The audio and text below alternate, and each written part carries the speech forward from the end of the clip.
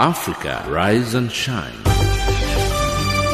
Africa, zorka. Africa, amka na ung'are.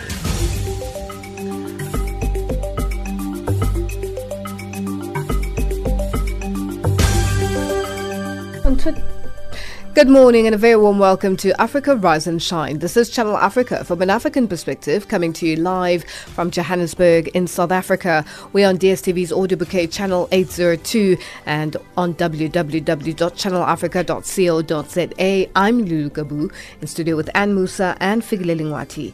In our top stories on Africa Rise and Shine at this hour, US President Donald Trump impeachment trial gets underway. And Egypt, Ethiopia and Sudan reach a deal on construction of Nile Dam. In economics news, South African Reserve Bank cuts interest rates by 25 basis points. And in sports news, the ICC Under-19 Cricket World Cup kicks off today in South Africa. But first up, the news with Ann Musa. SABC News, independent and impartial. From an African perspective.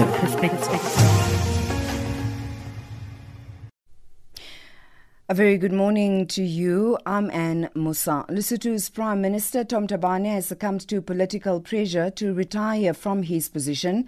80-year-old Thabane is accused of shielding his wife, who faces a murder charge over the Prime Minister's first wife, Dipolelo Thabane, in 2017. The First Lady, Maesaya Thabane, is still at large. A warrant of arrest has been issued against her.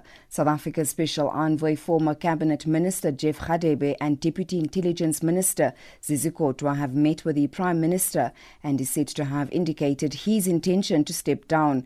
Radebe says they support the coalition government as it works out all the legal processes to follow. As the President has indicated, we will support all the measures and decisions that the Right Honourable Prime Minister and the people of Lesotho are making, and South Africa is ever ready to put its shoulder to the wheel, because that's what a good neighbour does.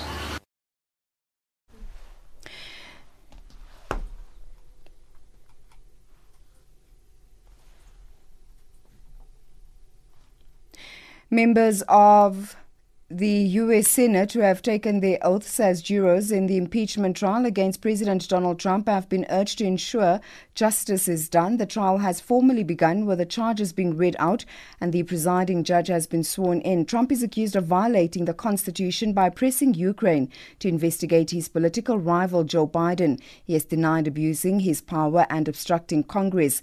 The Senate Minority Leader and lead prosecutor in the trial, Chuck Schumer, has told the jurors they must take their responsibility seriously and uphold the law. Each of us, every one of us, Democrat and Republican, will face a choice about whether to begin this trial in the search of truth or in service of the President's desire to cover it up. Now that every senator has sworn a solemn oath before God and the American people to do impartial justice, let every senator reflect on that choice. Have killed 6 people, injured 5 and kidnapped others in Nigeria's northern Kaduna state. Authorities say it's unclear how many children were taken. Attackers targeted several vehicles along the main road between Kaduna and Zaria, shooting before abducting people. This is the latest in a string of attacks in Kaduna. The particular road is a notorious hotspot for criminals seeking travelers to kidnap for ransom. A new UN report says millions of children in Syria are continuing to face desperate conditions nearly 9 years after the war began. The UN Commission of Inquiry into Syria says some children are being publicly put to death. Palio Pinheiro is the chairperson of the inquiry. Boys as young as 6 have been recruited to participate in hostilities by warring parties, while rape and sexual violence have been used against girls and boys to punish, humiliate and instill fear. In detention, children have been used to extract confession from their parents, subjected to torture and ill treatment. And that's the news headlines at 7:30 Central African Time. I am an African. SABC News, independent and impartial. From an African perspective. I owe my being to the hills and the valleys, the mountains and the glades, the rivers, the deserts, the trees, the flowers, the seas, and the ever-changing seasons that define the face of our native land.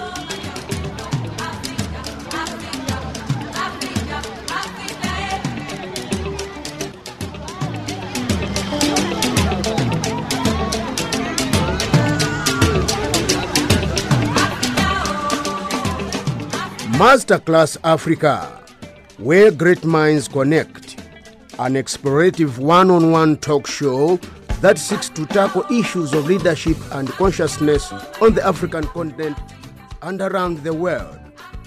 Masterclass comes to you every Fridays, 8 o'clock to 9 o'clock Central African Time. Channel Africa, bringing you the African perspective.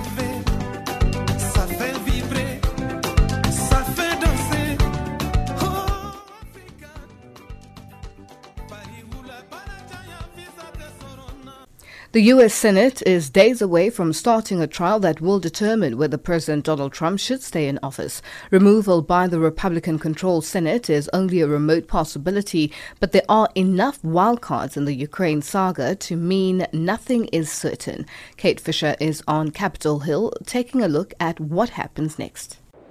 Well, all the action is due to kick off on Tuesday when all 100 senators will leave their offices and file along these corridors to the Senate chamber. Now, they won't be allowed to take in their mobile phones and they won't be able to speak to each other in there. They're expected to stay quiet throughout proceedings.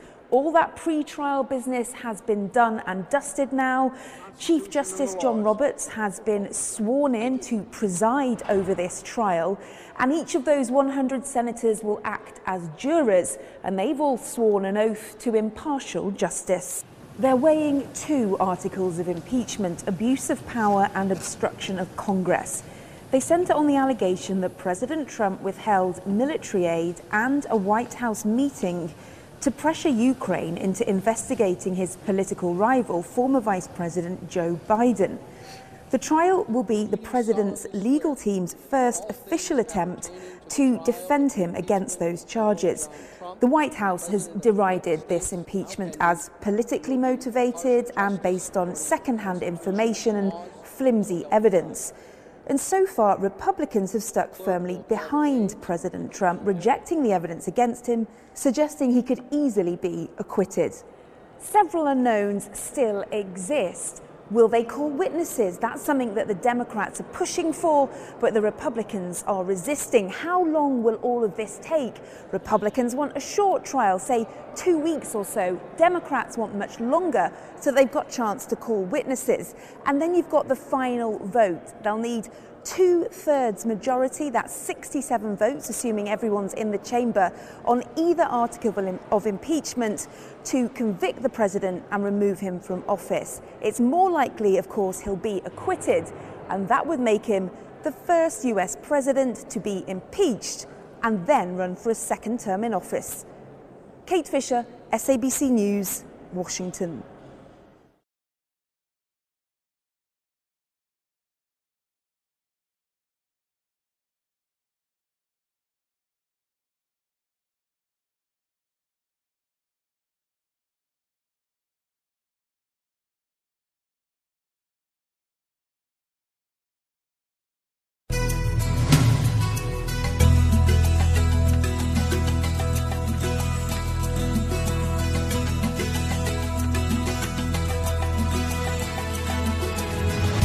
Just a reminder, Spotlight Africa, a feature program that showcases and highlights African issues from an African perspective, can be heard every Wednesday at 1000 hours UCT, with repeats on Wednesday at 2000 hours, Thursday at 300 hours, and Sunday at 1300 hours UCT. Listen to Spotlight Africa, a program that interrogates issues from an African perspective.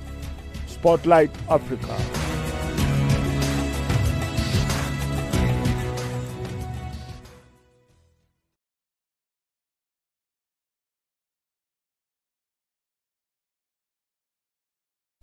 The US and China have signed an agreement aimed at easing a trade war that has rattled markets and weighed on the global economy. The US President Donald Trump said the pact would be transformative for the US economy. So Thursday was the beginning of the end of President Trump's trade war. The BBC's Samira Hussain reports on how it has affected US companies. Relief can't come soon enough for workers at this sawmill in Hopwood, Pennsylvania.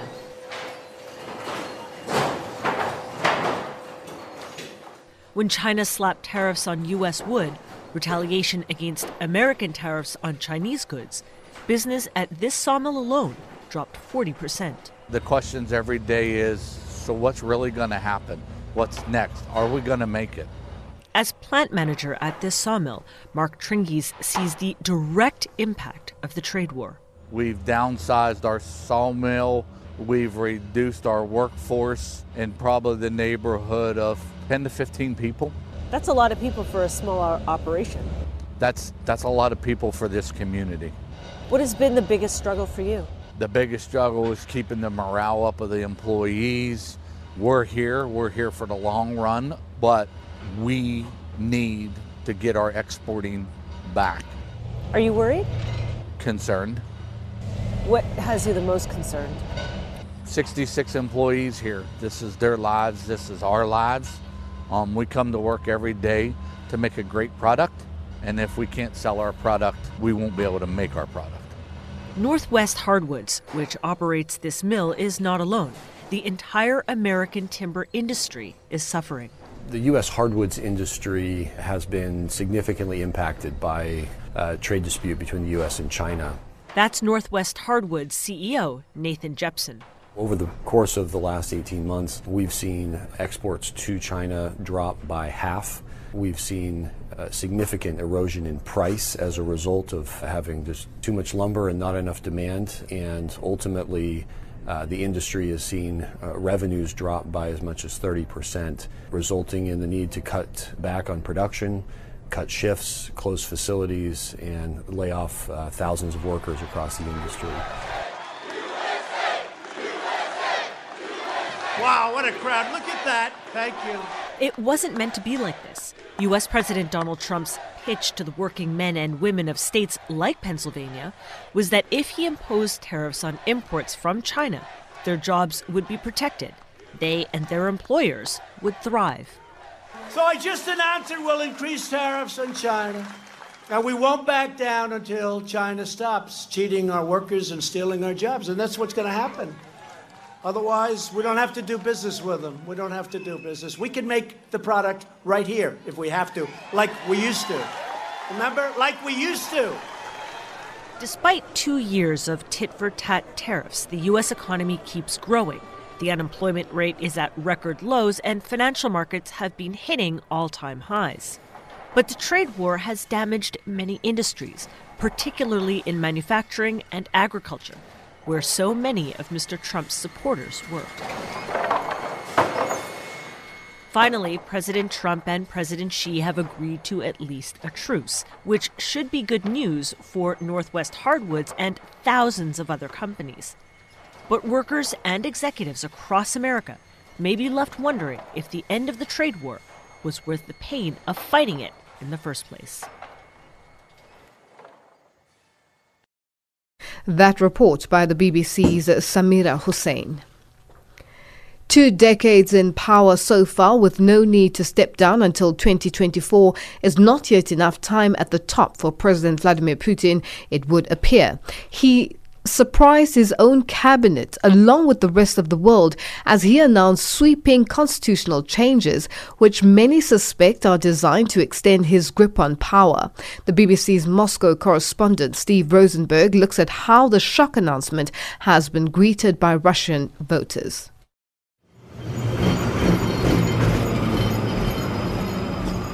As Moscow woke up this morning, it didn't feel as if much had changed in Russia.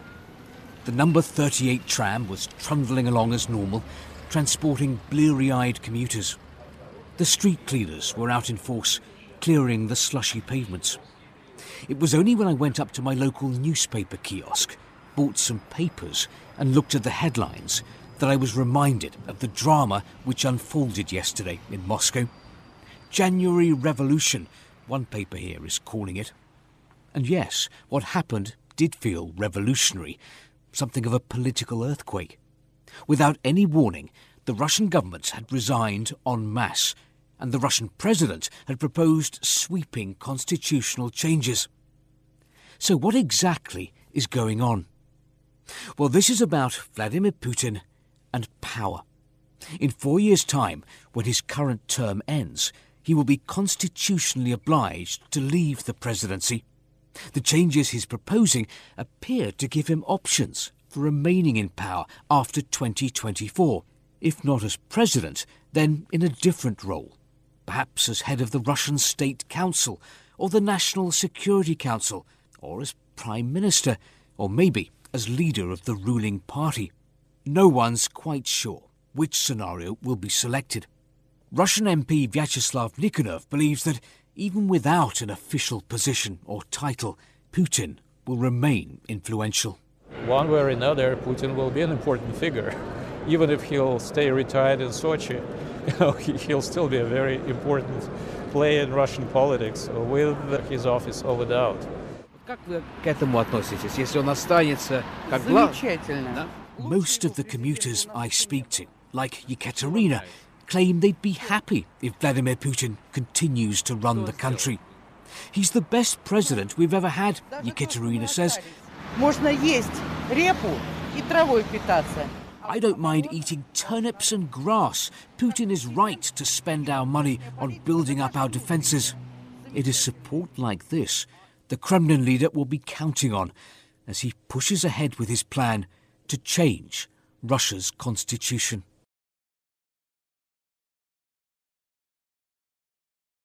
That report by the BBC's Steve Rosenberg in Moscow.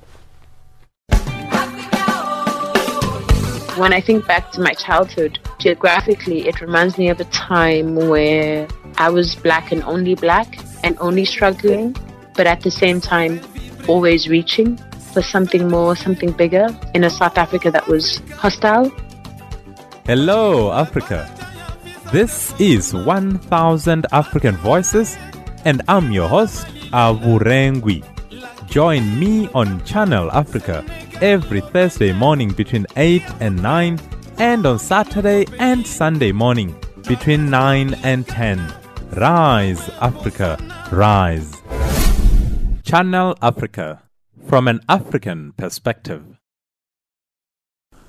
Egypt, Ethiopia and Sudan have reached a preliminary agreement aimed at clearing the way for the filling and operation of a $5 billion dam on the Nile River. The dispute has sparked a diplomatic crisis between Egypt and Ethiopia, who both see existential threats in each other's positions on the project. The preliminary deal was struck after talks in Washington, from where Kate Fisher reports.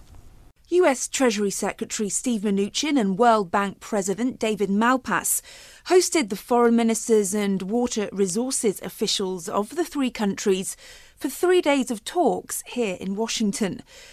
The discussions centred on developing rules and guidelines that would mitigate drought conditions based on the natural flow of the Nile and water release rates from the dam's reservoir.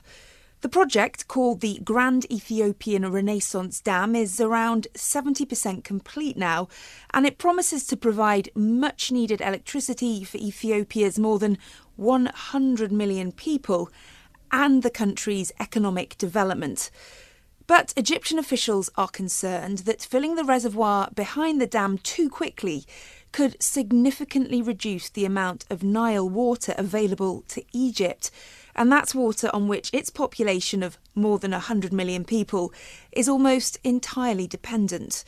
Well, previous rounds of negotiations, and there have been many of them, have failed to reach any compromise. But this week in Washington, officials have agreed that there is a shared responsibility of the three countries in managing drought and prolonged drought. The joint statement didn't give details on how long it would take to fill the dam, saying only that it would occur in stages starting in the 2020 rainy season and potentially continuing until September under certain circumstances.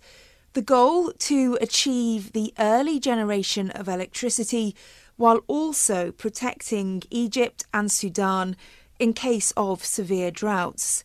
Well, the joint statement said that these plans will not become final until the countries agree on all the points in a final operating agreement.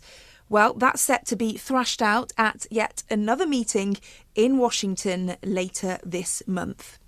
Kate Fisher, Washington. Top structures of South Africa's ruling ANC are meeting this weekend to discuss, among others, the country's state-owned enterprises. It will be the party's National Executive Committee, the National Working Committee, then followed by the ANC Lekgotla early next week. This as the challenges at Eskom continue to cause panic throughout the country.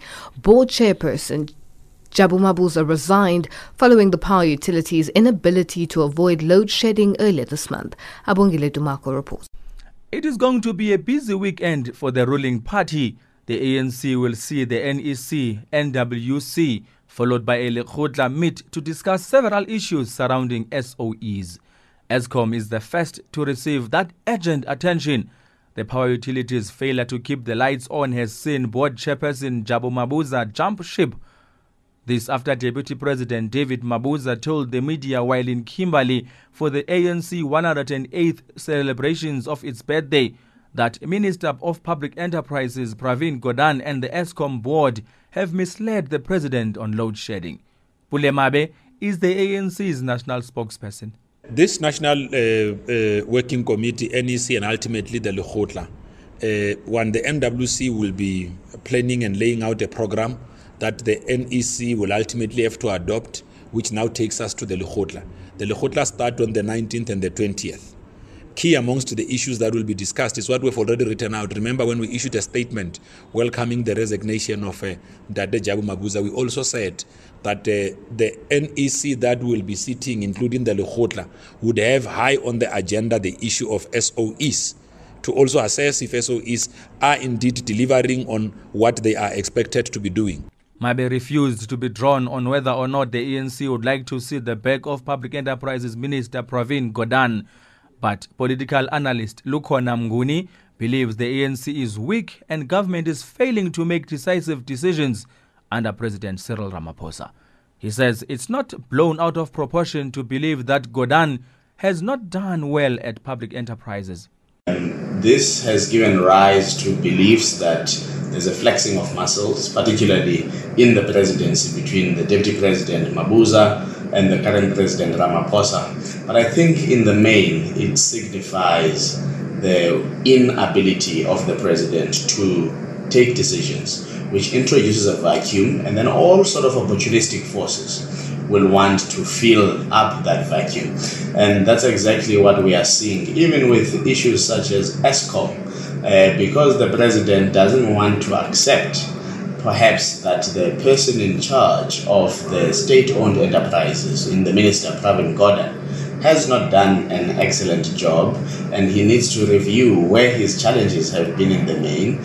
The ANC is also scheduled to discuss the issue of the economy and also land reform, which the party says the consultation process is almost finished. I'm Abongile Dumago in Johannesburg.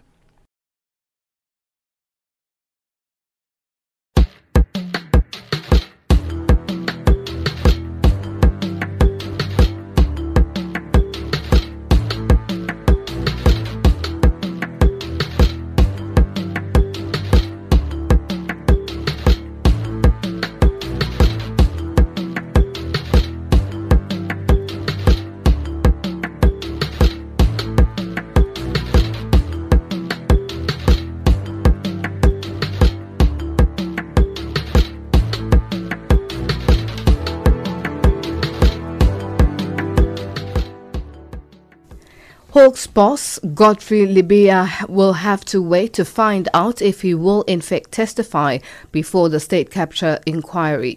South Africa's Deputy Chief Justice Raymond Zondo has ordered the Commission's legal team to investigate claims made by Libya against former Police Commissioner Ria Piecha to ensure that they fall within the Commission's terms of reference. Busi Chimombe reports.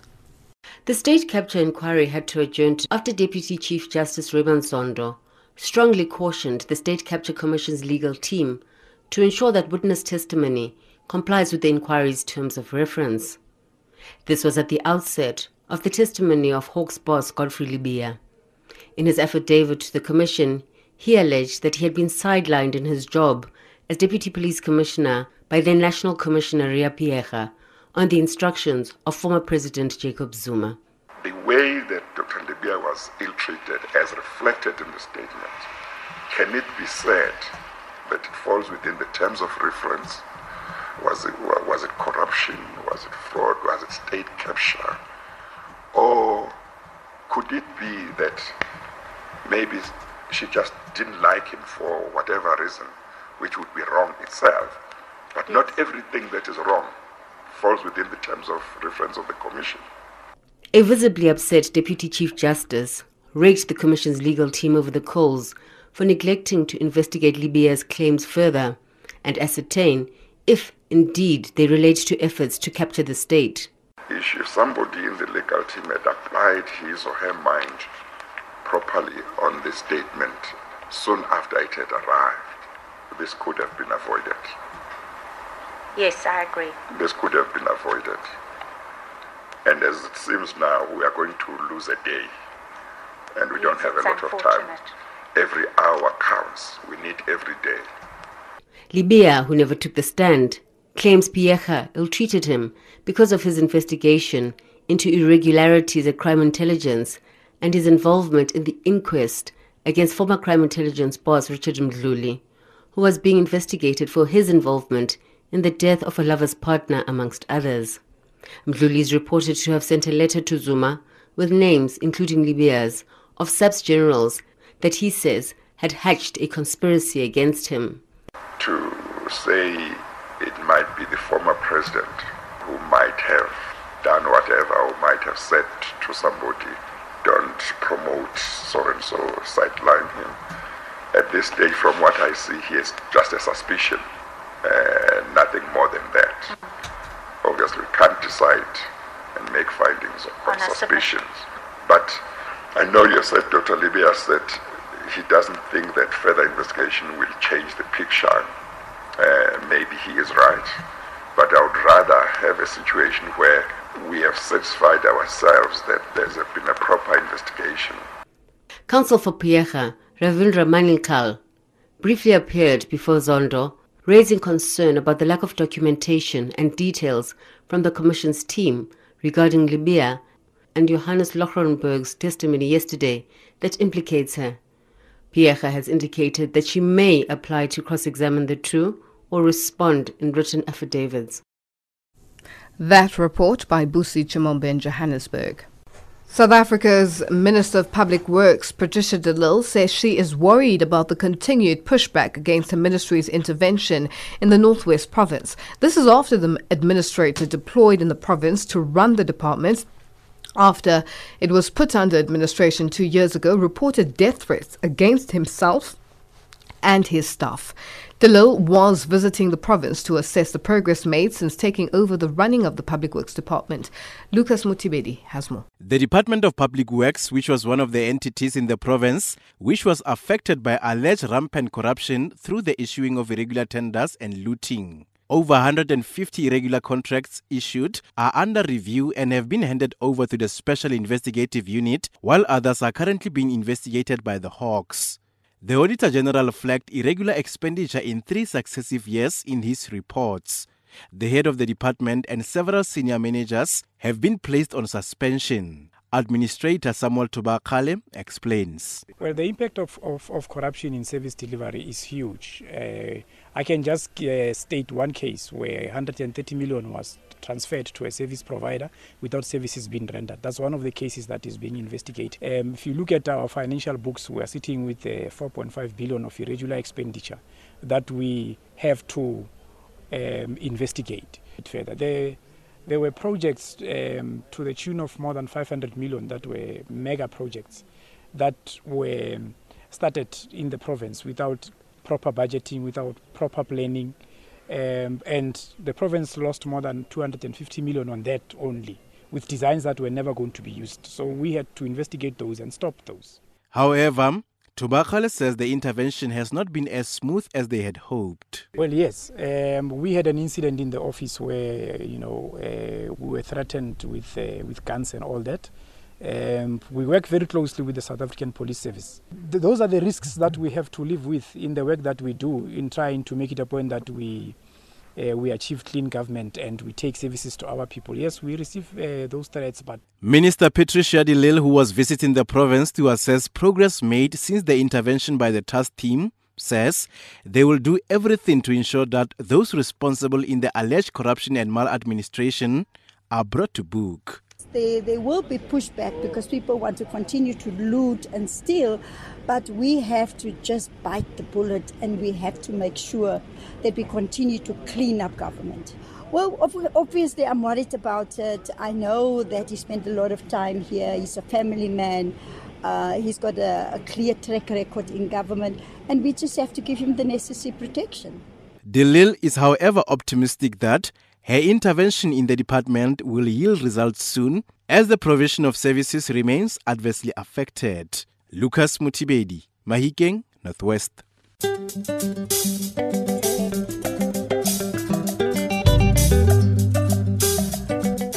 Welcome to Change Your Game here on Channel Africa, the African perspective. We're coming to you from Johannesburg in South Africa. My name is Asanda Peta. What GDF Forum is about and what an opportunity it provides specifically for the audience of Change Your Game. At Change Your Game, we believe entrepreneurs are the key drivers of tomorrow's African innovations and essential to creating a thriving African economy. More support, just like invest more in young creatives and entrepreneurship, but actually do it. Don't just talk about it, actually do it. Our headlines up next with Ann Musa.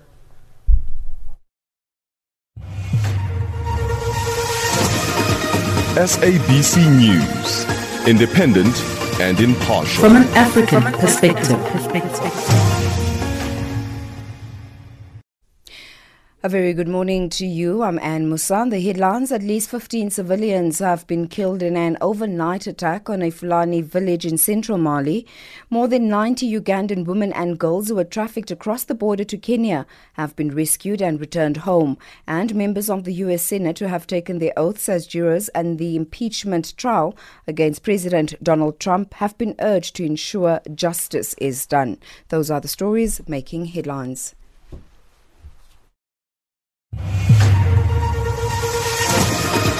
SABC News, independent and impartial. From an African perspective. South Africa's Finance Minister Tito Mboweni has emphasized the importance of the reforms currently underway at the country's power utility Eskom, saying government is taking the necessary step to boost investor confidence. He was speaking at a media briefing in Johannesburg ahead of the World Economic Forum in Davos, Switzerland next week. Mboweni also took the opportunity to affirm the independence of the Reserve Bank. This after he was lamented by his party for tweeting that the ruling party had made a mistake in its resolution about nationalizing the bank. Naledi Ngobo reports. Mboweni was at pains to explain that the unbundling of Eskom was not a precursor to privatization, but a step towards opening up competition in the generation side of the business. Mboweni said that while it was true that the country is experiencing severe power challenges, it is wrong to simply say that the country doesn't have electricity. At this juncture, the approach is that the transmission component would remain a single transmission company and not multiple transmission companies. At the point of distribution, we already in any case have multiple distributors. So that might increase in number, which is fine. And that is a very important structural reform that we are undertaking. How are we going to respond to people when they say, but you do not have electricity in South Africa?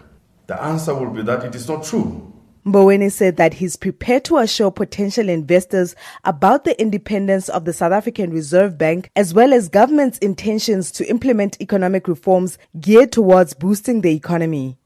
You said they'll ask about the Reserve Bank, and I'll tell them that the Reserve Bank is, by virtue of the Constitution, an independent central bank of the Republic that pursues its objectives independently, without fear or favor. So we'll tell them all of that. But we'll be honest to say the pace of the structural reforms is not the way we'd want it to be. So we need to speed up the reforms.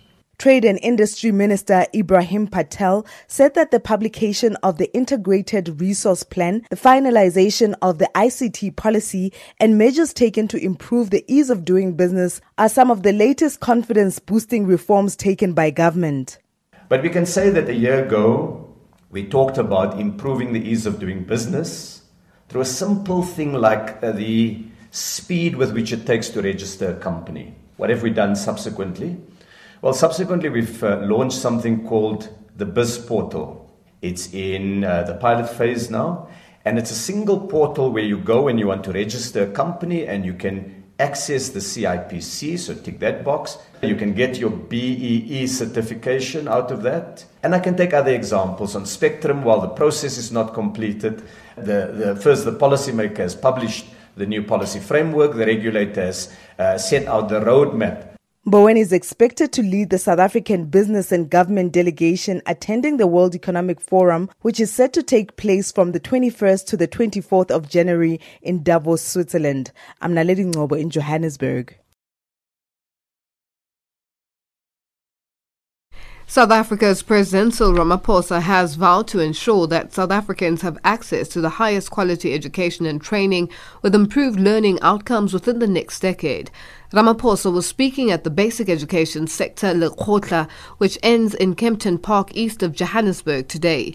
The three-day meeting brought together education authorities, teacher unions, student organizations and academics. Ndebo Mukobo filed this report. The basic education sector Lekgotla is taking place under the theme, Equipping Learners with Knowledge and Skills for a Changing World. This three-day gathering is called to discuss ways to equip learners with the necessary skills to navigate, among others, the world of artificial intelligence as required by the country's blueprint, the National Development Plan. And President Cyril Ramaphosa says the meeting will help the country achieve some of the objectives of the NDP. We are meeting here to carve a new path of progress for our basic education sector in the last decade of our National Development Plan. We want to ensure that by 2030, South Africans have access to education and training of the highest quality, leading to significantly improved learning outcomes. The performance of South African learners in international standardized tests should be comparable to the performance of learners from countries at a similar level of development. All our learners should be able to read for meaning by their 10th birthday.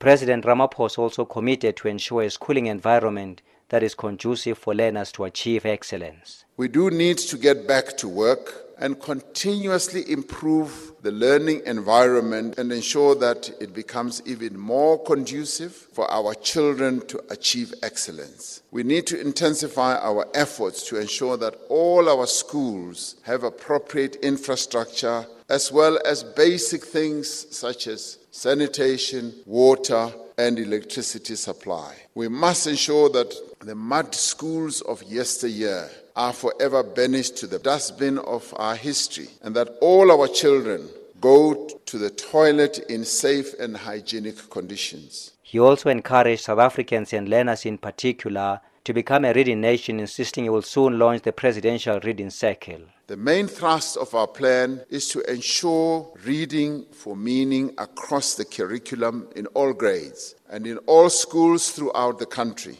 Our plan is to ensure that we teach all learners to read well. As society, we need to socialize our learners and young people into becoming lifelong readers. As a citizen myself, I will be launching the President's Reading Circle, which is a virtual book club which will allow readers to share their views on the books with me. We will have this event once a year where we allow people to share what they are reading. Meanwhile, the Basic Education Department spokesperson Elijah Mhlanga says their job is being cut out. We want to strengthen our reading revolution. We need to make sure that everybody reads. I mean, the president spent quite an amount of time talking about the importance of reading. The Read to Lead campaign, the Reading Coalition, all of those are designed to improve our numeracy and literacy skills, because whatever that you learn, you will read it and you will write it. So you need to make sure that as a child, you have those skills, but also as a parent, you understand the basics in terms of numeracy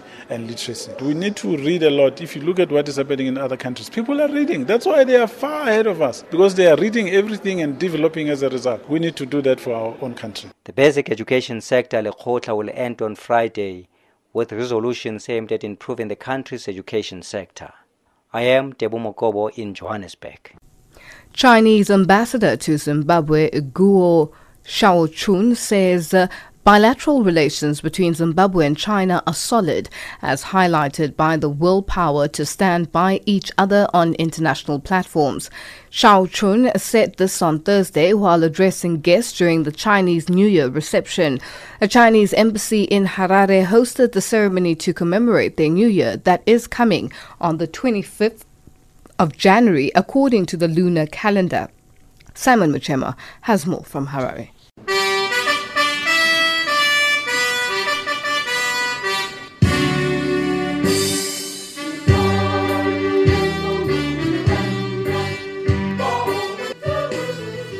That was the Chinese national anthem done in the Zimbabwean capital Harare to mark the 2020 New Year.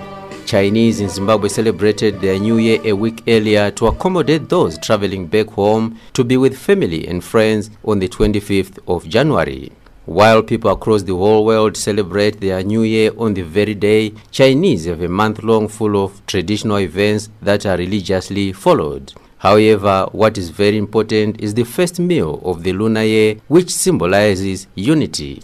During the commemorations in Harare, the Chinese ambassador to Zimbabwe, Guo Xiaochun, said 2020 will be celebrated with the symbol of the rat. According to the Chinese zodiac, we are bidding farewell to the year of pig and ushering in the year of the mouse. In our culture, these two animals each stand for sturdiness and intelligence, and I find it a fitting description of the passing year and the one to come. In 2019, the People's Republic of China celebrated its 70th anniversary when a number of challenges brought about uncertainties at home and abroad. In a show of sturdiness, China made steady progress in its own development and helped to keep the world in the right direction. Amidst a multitude of global economic and growth disruptors, China maintained its commitment to reform and openness and continue to lead global growth. The Chinese 2020 New Year is being celebrated at a time when the global order is unsettled owing to the war between the United States of America and Iran.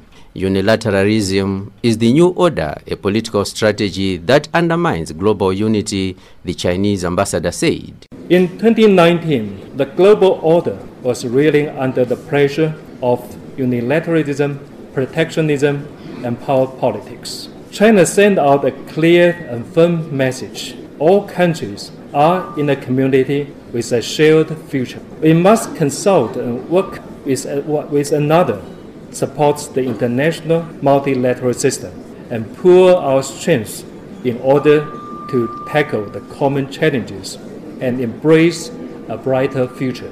Ambassador Xiaochun took time to commend the cooperation between China and Zimbabwe, which has yielded great results. While Zimbabwe celebrates its 40th independence anniversary this year, China will also be commemorating the 40th anniversary of the China-Zimbabwe friendship.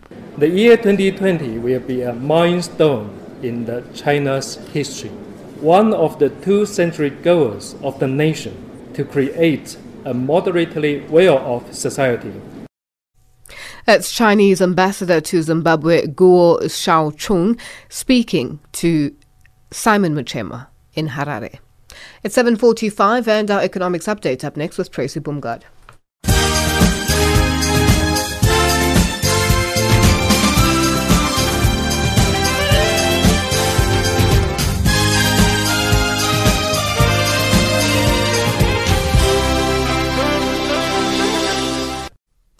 Thank you, Lulu. Economists say South Africa still faces the risk of a rating downgrade by Moody's, even though the Reserve Bank's Monetary Policy Committee has cut the repo rate by 25 basis points.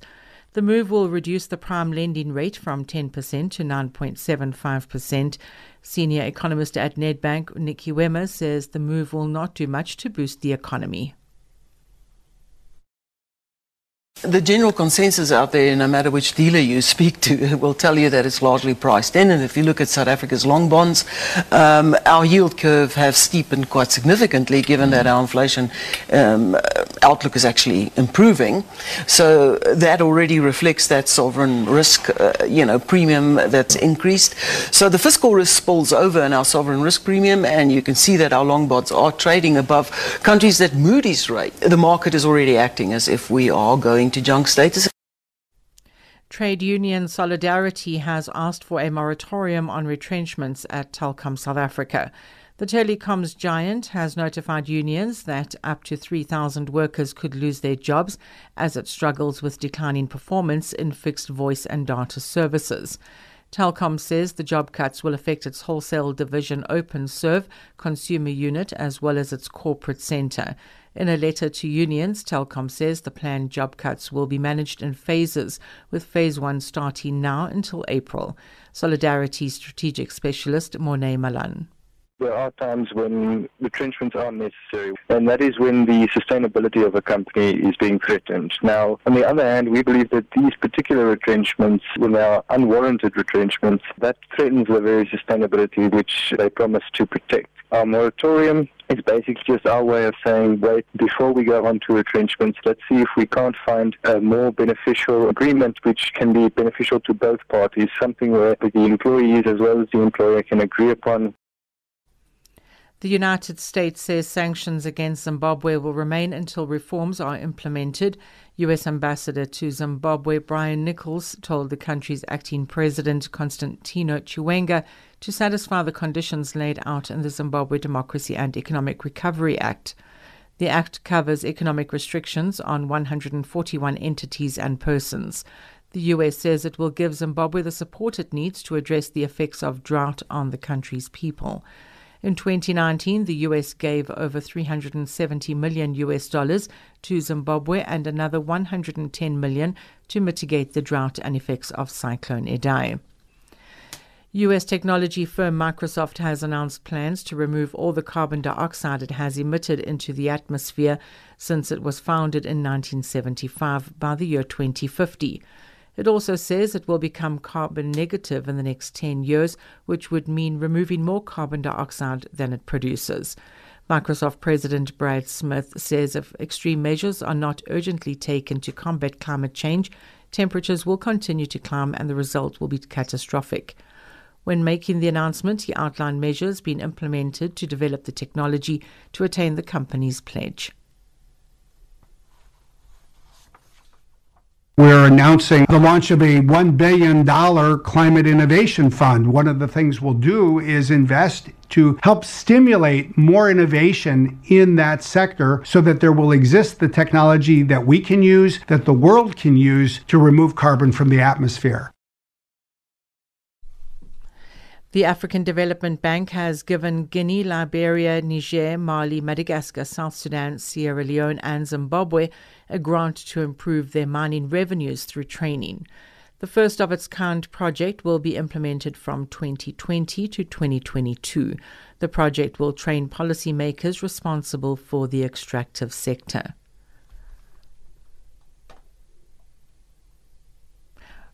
For Channel Africa News, I'm Tracy Bumgard.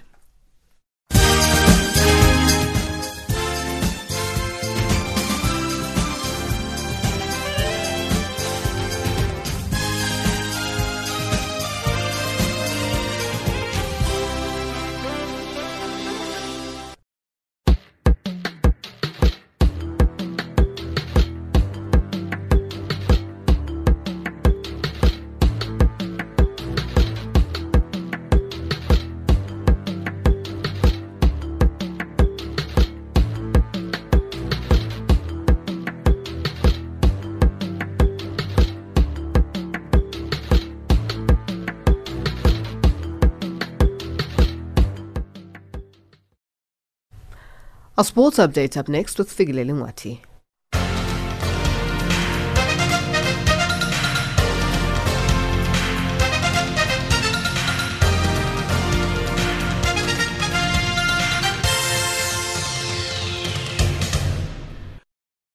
First up in our sports update, it's cricket news. Proteas bowling consultant Charles Langeveld believes that their hard work paid off during the first day of the third test against England at St. George's Park in Port Elizabeth, South Africa's Eastern Cape province yesterday. The Proteas restricted England to less than 2.5 runs and over for the better part of the day, and Langeveld alludes that they also decided to go with an extra seam bowler in Dane Peterson. The Proteas restricted England to 224 for 4 in 90 overs at the stumps. It's hard work. I think we stuck to our game plan, trying to keep him under 2.5 for long periods of time. Try to bowl straight to line. So I think what we wanted to achieve, we achieved today. It was hard work. It's one of those wickets, it's hard to get wickets. I think we generally just stayed patient.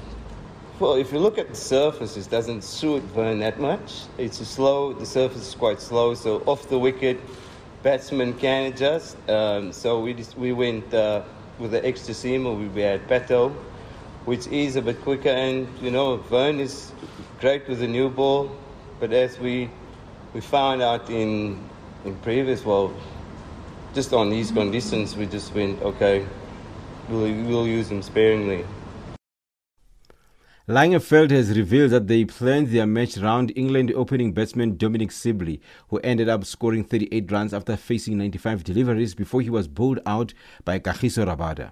I think with Sibley, we spoke long and hard about Sibley. In Cape Town, he did play he did play it in the air a lot, and it was just a conscious plan. We had to get him out because we just felt he worked out the plan in Cape Town, and he counted us. He walked into a bowler's line and he played a few shots went in the air, and we thought, well, on the slowest wicket, there might be opportunity. I think the second wicket with Crawley was just Faf went in with instinct. Her National Development Manager for South African Gymnastics Federation, Mati Heri, says they are relying on SASCOC for Olympic qualification. On the other disciplines, it's very difficult in the Olympic disciplines to even qualify to the Olympic Games, especially now that the International Gymnastics Federation actually takes a new look at you have to qualify through African Championships. So we're relying very much on SASCOC's requirements. If they're not supporting us to go to African Champs, that means we won't be able to qualify to World Champs or to Olympic Games. We have 4 Olympic disciplines: artistic woman, artistic man on the traditional apparatus. Then we also have trampoline sport and rhythmic gymnastics, which is a female sport. That is Olympic. Over and above, we have acrobatics, tumbling, rope skipping, aerobics and gym for all. And these are the disciplines that are non-Olympic sports. But interestingly enough, those are the disciplines that we can actually do better on international level, like our acrobatics and trampoline sport is very successful. 2 years ago, we had the first female world champion in tumbling sport. Finally, golf news. Italy's Renato Paratori and South Africa's Shaun Norris carried identical opening round scores of 8 under 64 on Thursday to share the lead at the Abu Dhabi Championship, while number 1 Brooks Koepka was tied third on his return from injury. The 23-year-old Paratori, chasing the second title on the European Tour, sank 9 birdies with gains in the final 4 holes before Norris too finished the round strongly. 4-time major champion Koepka, who has not played since slipping on concrete in the PGA Tour CJ Cup in South Korea in October and injuring his left knee, shot a bogey-free 66 to sit alongside Australian Jason Shrevner. Spaniards Rafa Cabrera Bello and Sergio Garcia were in a group of players tied for 5th, while holder Shane Lowry was further back after an opening round of 70. That's your sport news this hour.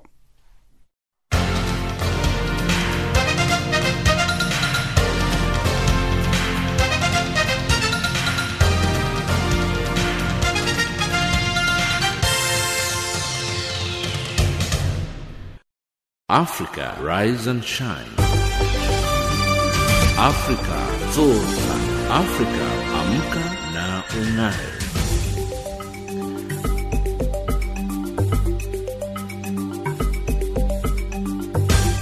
Recapping our top stories on Africa Rise and Shine at this hour.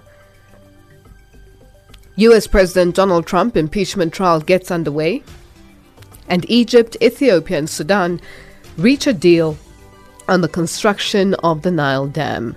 That wraps up Africa Rise and Shine today and for the week. From myself, Lulu Gabu, producers Pumutsu Ramagadza and Tutu Ngubeni, technical producer Mario Edwards and the rest of the team, thank you for joining us.